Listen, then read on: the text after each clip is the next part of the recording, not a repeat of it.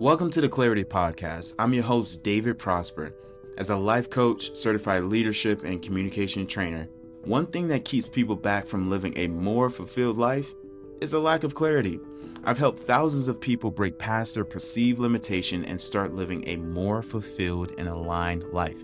The purpose of this podcast is to help you find more clarity so that you can create more impact. Have you ever given a talk and wondered if people were actually listening? Or given a presentation and kept your audience engaged? In today's episode, we're going to talk about how you can speak in ways that people actually listen to every word and become completely engaged in whatever you're sharing. By the end of this podcast, you will become the most interesting person in the room. Let's jump into it. How to speak so people listen. First and foremost, great speakers are competent and confident. Again, great speakers are confident and competent. And being competent is having the necessary ability, knowledge, or the skill to do something successfully. Being confident is a feeling of self-assurance arising from one's appreciation of one's own ability or qualities, aka you believe that you can get the job done. And if we are competent, understanding the topic thoroughly, then it would increase our confidence in our ability to communicate effectively.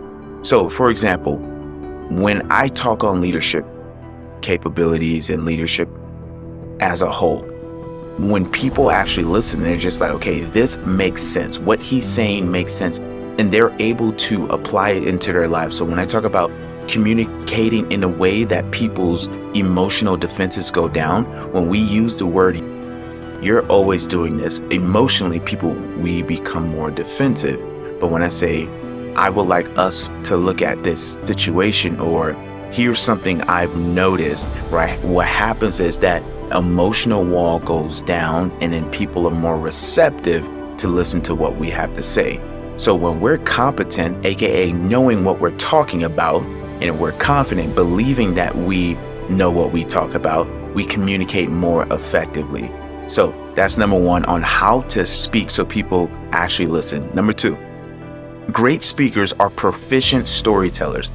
If we want to speak so people listen, we have to be great storytellers, because facts tell, stories sell. Again, facts tell, stories sells. And when we are emotionally engaged in the content, aka passionate about what we're doing, and there's a beginning, there's a middle, there's an end in the story, what happens is people are going along the way with us in this journey. I don't know if you've ever experienced, I've experienced this, and I experience this on a daily. Like when people are speaking and I'm like, what the hell? What are you talking about? What's the point of this? And I understand when kids do it, but when adults do it, it's just, what's the point of this? Is there a point to it? So when you can storytell effectively, the beginning, middle, end, then people are more engaged in your content. And the simplest template of creating a story that people are engaged and people listen to is a character has a problem, meets a guide who gives them a plan.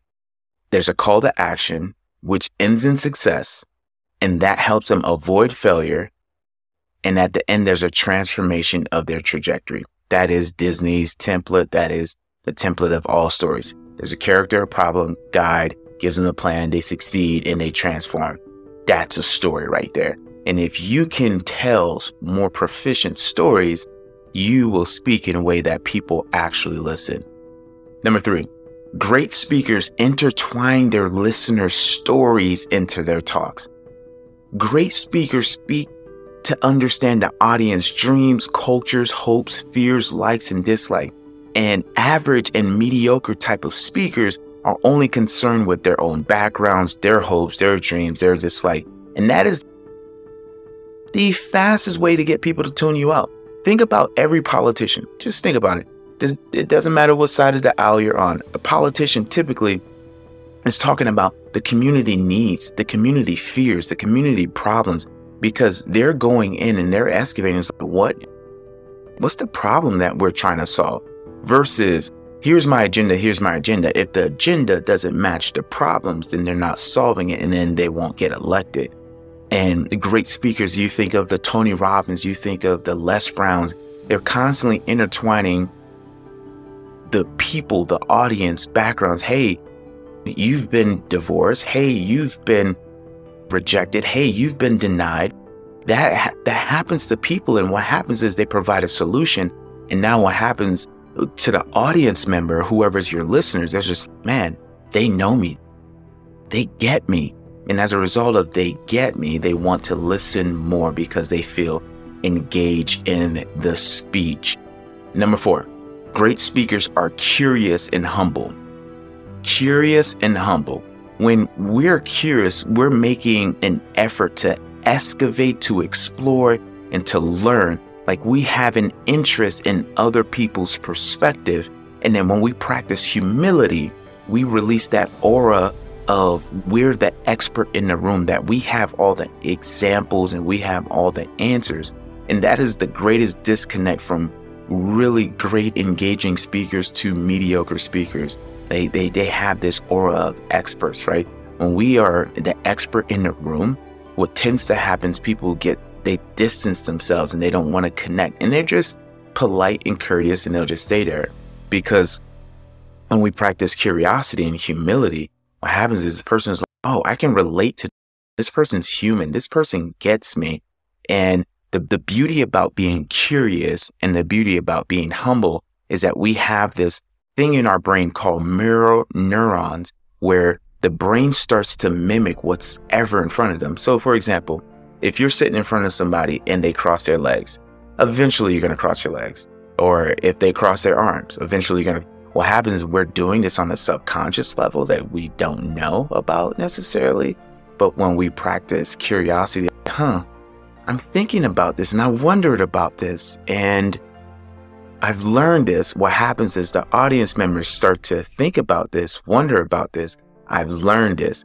So great speakers actually captivate the audience by being curious in how they speak and being humble in their approach. So today, we talked about how we can speak so people actually listen. We talked about number 1, great speakers are competent and confident. Number 2, great speakers are proficient storytellers. We have a way of having a beginning, a middle, and the end. It's that simple. And we talked about great speakers intertwine their listeners' stories into their talks. And we ended off with great speakers are both curious and humble. We're not fixed on things. We have a growth mindset and we're always evolving and never complacent. Thank you so much for listening to the Clarity Podcast.